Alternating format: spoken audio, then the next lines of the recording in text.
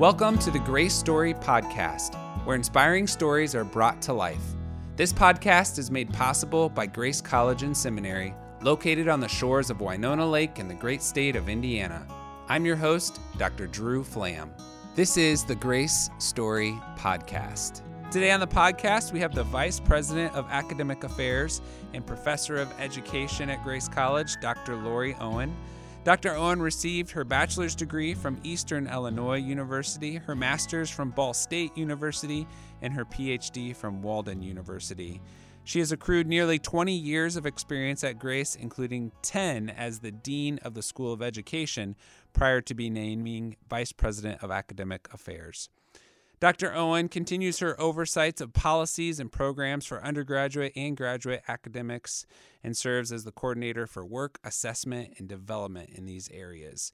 And she says her chief priority is to design and implement effective faculty development opportunities, which maybe we'll figure out what that means in this podcast. So, Dr. Owen, thank you for being here. Hey, thanks for having me. We just had a very fun discussion prior to this about flexibility, and I did not know that one of your special gifts is flexibility. Totally. It is one of my special gifts. And, you know, probably not just flexibility in the sense of being able to stretch, but that has probably proven true in just how you operate in your life. As I have seen you, you are very flexible in how you deal with people and how you deal with situations, kind of go with the flow. Comes with a short attention span. Oh, is that what it is? Has that been the case? I mean, would you say that's a true thing since? Yes, really? Forever. Yeah. And Okay. I think it's because when you have the attention span I have and the energy level, you can't stay focused on anything very long. So you have to train yourself how to use that wisely instead of just get in trouble. Were you that way as a kid, as a I child? was, very much How did so. that affect, I mean, you're in education, so how did that affect your kind of childhood education? Well, I was not a stellar student by any means. I would say that as far as learning, it was so different then, right? I mean, parents were kind of okay with you being average, an average student. And I think that's one of the battles we face now is not everybody is perfect in everything, and that needs to be okay.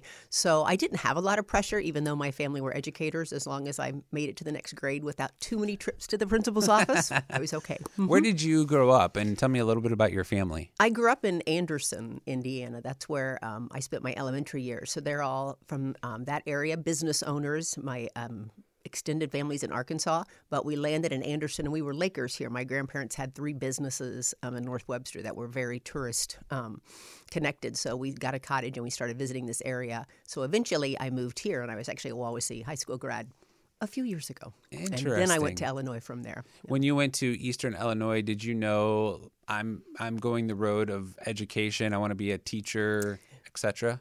I actually started at Ball State in the education program, and I completed 3 years there. And then Illinois licensed differently. So by going to Eastern Illinois and finishing with a professor that I had met through family friends, I switched there. My license was much more diverse by graduating in the state of Illinois. Interesting. Yeah. So I really just did upper level courses in student teaching in Illinois. The rest of it happened at Ball State. Did you immediately go into teaching then after graduating? No, I did not. I was going to be a pediatrician. I think that's what I told everybody. You know, when you're a senior and you have to do all those homecoming things, you want to sound really excited. So I was actually very interested in pediatrics. I still just love children. And so to me, that was like the ultimate way to get to spend time. I was not prepared for the dark side or the sadder moments of that career. So I will say that mentors did a really nice job teaching me that quickly. That probably wasn't my avenue. My family was all teachers, so I was never going to be a teacher. Gotcha. You know, I was the same boat. My parents are both teachers, and I swore off education in 3rd grade, and I guess I've never been truly a teacher, but I have definitely been in the world of education regardless. No matter how much you fight it, right? Right. So when genetic. when you had your first teaching job, what grade level was it? My first teaching job was 2nd grade. At Leesburg Elementary. I was subbing in the Wawasee system, but I ended up with a full-time job at Leesburg, and I was there for many years. Most of my time there was in kindergarten, but I started in 2nd grade. Is that the lower elementary always been your favorite? Oh, yes. Yeah, definitely. I guess I was a little bit afraid of what I might say or do to a 6th grader who was misbehaving. Kindergarten, they felt so innocent for a while, but no, I still love I teach 4-year-olds now. That's just kind of where I get my energy from, is that age group. Yeah. So at some point in time, you moved then more into the administration, even at the K-12 level. How did that come about? How did you say, you know what, I love kindergartners, but maybe I could be a principal?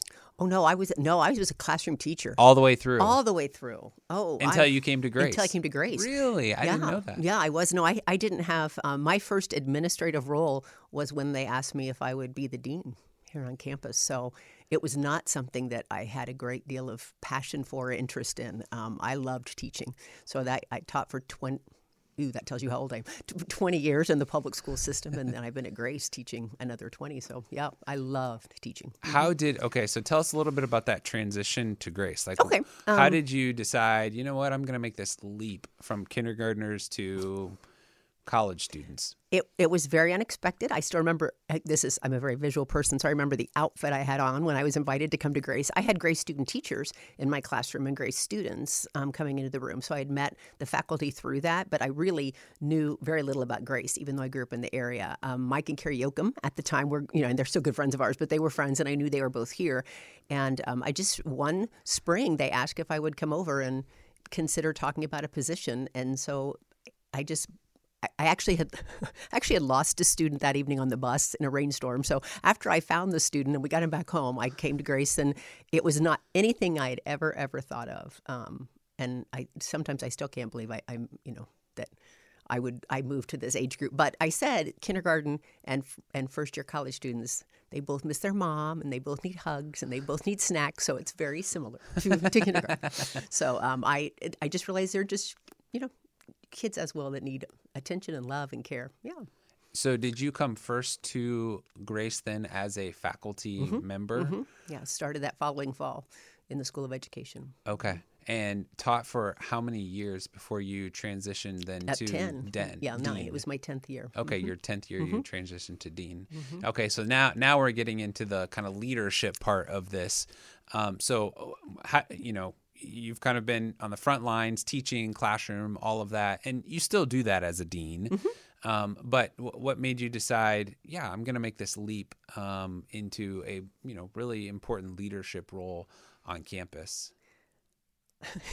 Were you coerced or did you? Okay. I don't know. What do I say? No. No, I was actually it again was not something I'd consider. I don't see myself having, I guess I don't see some of the skill sets that are required in the job. I don't see myself as having some of those. So when I was first asked to do it, I really struggled with the decision. I loved my team, and I was in like a perfect world, right? I loved what I was doing. I loved my students. I loved the extras I was able to do on campus. But I also have always believed that when someone in leadership that you trust and value, ask you to try something. And I totally believed I was just trying it. I never felt like if I didn't make the decision, something would happen, or if I didn't like it, I couldn't go back. I never felt like that. I always felt like it was a genuine offer to come and try this on for a while. So when you think of your 10 years as dean, I have a couple questions here I want to ask, but what would you say was your emphasis, or we kind of look back on the Dr. Owen era as dean? Oh, my. What would they say was kind of this was the direction she led during that 10-year period that was really important? I think because I was coming out of the public schools and the connection with Grace, I think I followed maybe Ron Manahan, who was my president, his passion about community connection. I was relatively surprised when I got invited to come here that there was this full school of ed and that it was actually graduating all these teachers. And there was not a lot of connection between the school systems and Grace at that time. So I think probably under his wing or under his shadow, maybe even, I felt very, very driven to connect those populations. I loved the schools I taught in. I valued those opportunities and the leadership there, and so it seemed very natural to bring those two together. So I would say that that's probably one of the things when when you look back and go, ooh, what did you think you did well, right? Mm-hmm. I think that the School of Education. Now it's not just me. I mean, there's an incredible team over there, but we were able to really get in partnership, call ourselves true partners with the local schools. As somebody who moved into the community and didn't even work at Grace when I first moved to the community, you quickly saw that tie between the local school systems and Grace College. I mean, we almost literally have an elementary school on our campus. And yeah, lots of local administrators are grads now, so they feel like my children, right? And then several teachers. I can't go into a building that there's not grads there, so that's so exciting. That's been our experience with our kids. It's like, who's your teacher this year? Oh, she's a Grace grad. He's a Grace grad. You know, that's been. Oh, that principal's a Grace grad. Interesting. But I also, I will say, I don't think they feel like they owe us in the partnership. I think they respect and value the quality that team. I mean, I'm not in charge anymore, but it's still, the quality of the program is outstanding. So, yeah. Tell us a little bit about your leadership style, how you would describe, because now you're moving into an even more significant role. It has become more permanent here in the last 6 or so months, being named full-time as the VP of Academic Affairs and overseeing all faculty. Tell us a little bit kind of about your leadership style and what that looks like. Well, it probably just mirrors my teaching style, I guess, because that was a leadership role in a different format, but highly relational. I want to know the people that I work with and know what makes them tick, so I feed off relationship. Also, more of the kind of guide on the side, like walking along. I like to watch others succeed. It just brings me great joy to see other people thrive. So that's how I taught, and I hope that's how people think that I lead, care deeply about them, and want them to be successful. What's that looked like for you? And one of the interesting things about your leadership as the Vice President of Academic Affairs is when you kind of entered this in the midst of this COVID time where, being a highly relational person and then everything's Zoom and not in person. How have you navigated that for yourself, trying to lead the way that's natural for you, but in an environment that's not normal? I think the transition, had I have not had 10 years in the relationships that I had before COVID, I probably would not have been successful. I don't think, but because I had built those relationships, those were easier to continue via Zoom or a good phone call. At the same time, I moved into a multi-generational home, so maybe God was just protecting me for too many relationships at that time. So, but I never felt, I was frustrated because I'm a big hugger, right? And I like that physical connection with people, but I don't feel like relationship-wise, I feel like faculty stepped up and did what they needed to do, and in all sorts of ways, which included keeping me informed and letting me be part of what was happening every day. Yeah. One of the things you mentioned here, and I have to read it because, I need to know exactly what this means and don't want to do it incorrectly, but you talked about one of your priorities now in this new role is to really think about designing and implementing effective faculty development opportunities. What does that mean, and what does that look like? It means giving educators, classroom teachers, more tools in their tool belt to teach effectively this generation. So some of that's technology, some of that's just teaching strategy, some even just, I guess, proximity with students. There's several things when you go through an education program called pedagogy, right? That the art of teaching that you pick up on. I did not realize until I started at Grace that the majority of faculty don't have a teaching degree. That was new to me when I came here. So I was surprised by that.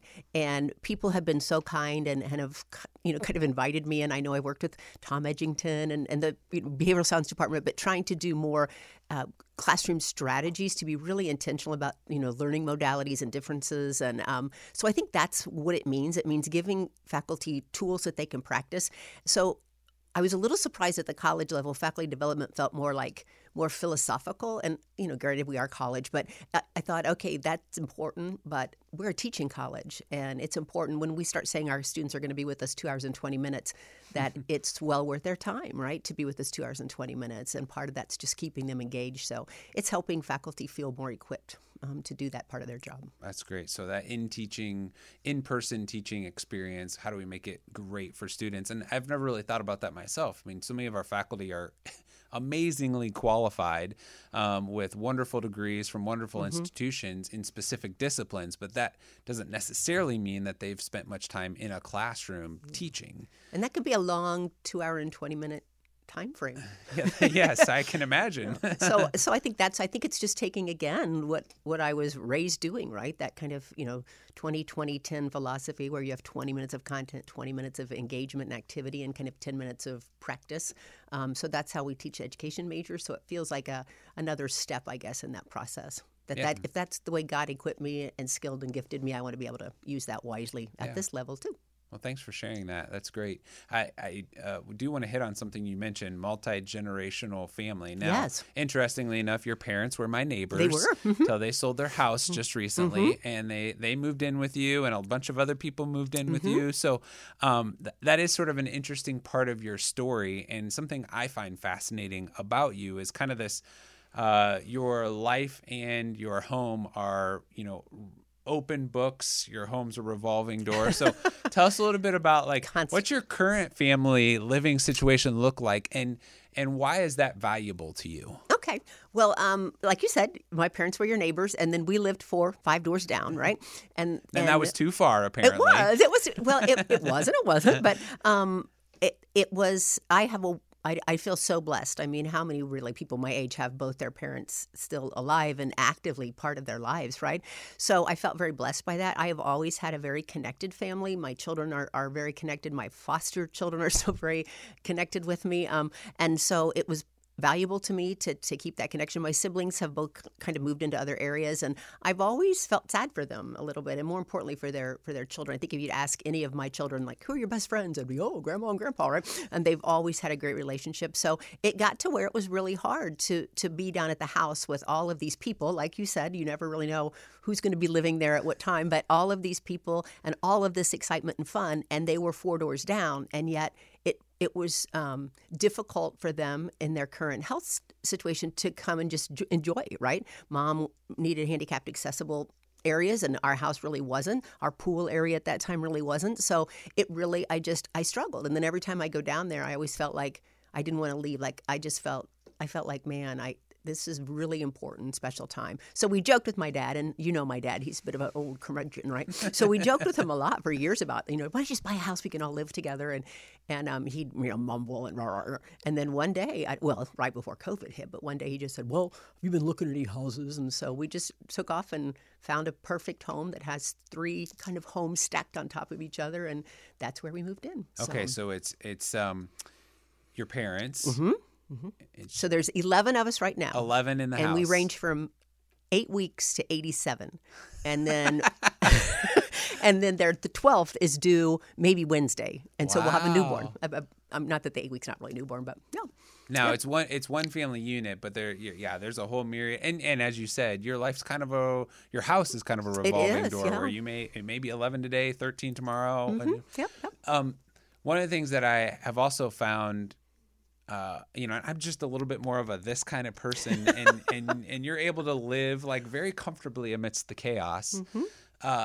And you're also extremely intentional about having fun, about creating memories with your family, and including, and like you even said, grandkids, being best friends with grandparents. Give us some practical, I may never become Lori Owen in that regard. People will be thankful you don't know. But I want to get better at, how do I create memories? And I remember one of my uncle telling me once, memories take work. Mm-hmm. They don't just happen. Mm-hmm. So what are some of the things or principles or ideas that you kind of live by to create that close family dynamic?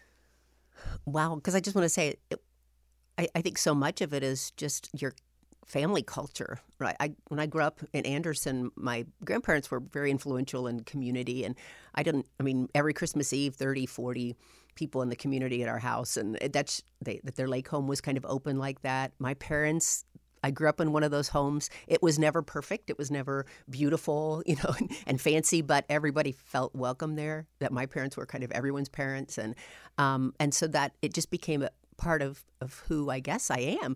I think people can learn how to open their doors, but you have to open your heart first. And some of that is you have to give up what other people think about you or about the choices that you make. I still daily have people that are very special to me that I love dearly not understand choices that I make, because this makes more sense, or this seems like it would be hurtful, or this would seem this way or that way.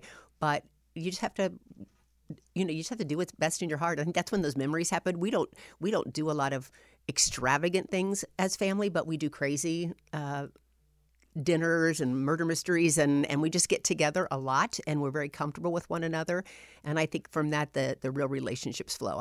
It doesn't feel like work to me. Now, every birthday party is work because we're all teachers, so they have to be a theme, right? You have to have theme everything. But genuinely, I love their company. I will be so glad when COVID is over and all of us can get back together in kind of one area. So I think it's kind of listening to others, their interest. I don't enjoy everything that we do as a collective group, but it's just the joy of watching other people have fun. I don't know. Does that make sense? Well, you got the quote of the day right there. If you're going to open your doors, you first have to open your heart. Yeah, I think that's a really good, you'll be okay with letting people into the mess if your heart is open to allowing them into the mess, and they will be more comfortable to share their own sort of messiness as you kind of say. That's what family is, what? right? It's not really blood. It's not really birth order. It's just kind of mess that you walk through together and you laugh a lot So, and speaking of not blood, I mean, your family, again,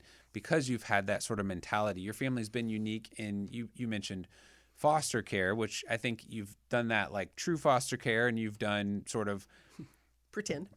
You're living with me for a couple weeks, or you're hanging. So tell us a little bit about how some of those things have happened. What's that look like? I mean, if you have a story or two to tell, that'd be great to kind of exemplify it. But I find that to be, sometimes we think it's got to be this formal thing or, this permanent thing, but for you, it's been kind of all of the above. Very, very organic. Yes. Well, it did start, I guess it did start, quote, formal with the foster system, but we even did that backwards. It was interesting that just a group of people started talking to us about a situation that they were aware of. And because of that, I kind of stepped into the mess, right? That's what you do. And we ended up foster parenting officially. But so we were licensed all backwards. We had this. And so everything in the classes, they'd say like, never foster children older than your own. And these are old. I'm like, oh, well, we're doing everything wrong so far. But we learned about the system. And I think that was really good for me as an educator to learn about that system, because we're so critical of that system at times. And yet to see how hard these men and women are working and how understaffed they really are, and the incredible weight that they carry. It was good to learn about the system. It was hard to know ultimately the whole point of fostering is to get those people, that family, that original family back together. That was really hard sometimes and difficult to process. But it was all preparing me, not me. God was preparing me for what would someday turn into an adoption, a foster to adopt situation, because all of those life lessons helped me hear things differently when they were said to me by my adopted son, or when we talked about certain things. I had that clinical background, I guess, to try to process some of that. It's still been a great learning curve. But other than that, I have other, I have a beautiful daughter named Nina that just out of bizarre kind of culture circumstances ended up living with us, and she's delightful, and I love her dearly, and she'll always be my daughter. And so now I'm best friends with grad and her. A teacher. We have she is a teacher. Yeah. I'd have had students from Grace live with me for different reasons, and so now they're still all my daughters, and all their babies are my grandboys, and so I think a lot of it's just, like I said, you just open the door because somebody needs some place to be. Would you say you kind of became known as a person who was willing to take on hard things, and therefore those hard things kind of found you at times? Or was I just looking for them? Yeah. No, I don't think I'm known to do hard things. I think I'm known, it's probably more of just the overall open attitude to everything. I guess people have called me like, oh, you're so transparent, because I have things in my background I'm not proud of, and I wish I could go back and change, but I didn't. So by being a little bit more honest about some of those situations, that's, I think, how God uses you to naturally or organically come into some of these relationships and really mentor. So I just remember when I first started at Grace, if people ask questions, I'd tell them right now, oh, you're so transparent. I didn't even know what it meant, really. But I thought, no, it's just, my goodness, if I can live that with someone, if I can stand beside someone who's going through that now and say, I wish I would have or could have, why wouldn't I, share those experiences? So that's a wonderful testimony as well, just to be open with the good, the bad, and that God can take all of it and bring it together to make us more like Christ. And then he really wants to use that for us to be able to share his love with others. That's right. So thank you for the way that you have lived that out on our campus. And we are excited for you, even in this new role. I don't know, is it still new anymore? I mean, well, I think it'll be new after COVID. That's true. I think I'll finally figure out what it is when COVID's over and we're all back on campus again. I do. I think I freak students out now because in my new office, I'm not as my proximity with students has definitely changed in the last few months. So if I see any of them out in the hall, I tend to go after them. You want some candy? Do you want to come in and sit down on the couch? So I've got a couple students now that are visiting regularly, so that's good. Yeah, I get some kid breath back in the office. I can see how that you've had that and you love it, and it's kind of changed. Yeah. But it's opening up freshman year experience. I'm excited to be working with them again in the fall, and that's something I haven't been able to do as my role as dean. So I'm finding ways to still be with them. Yeah. Good. Well, thank you for sharing your time, and thank you for sharing some of your story with us. My pleasure. And thank you for all of you listening to the Grace Story podcast today. Music was written and produced by Dr. Wally Brath, Assistant Professor of Worship Arts at Grace College. Thanks also to Andrew Palladino and Rick Neer for serving as our producers. And if you could do us a huge favor and rate and comment on this podcast wherever you retrieved it from, we would be so grateful. Until next time, live your best Grace story today.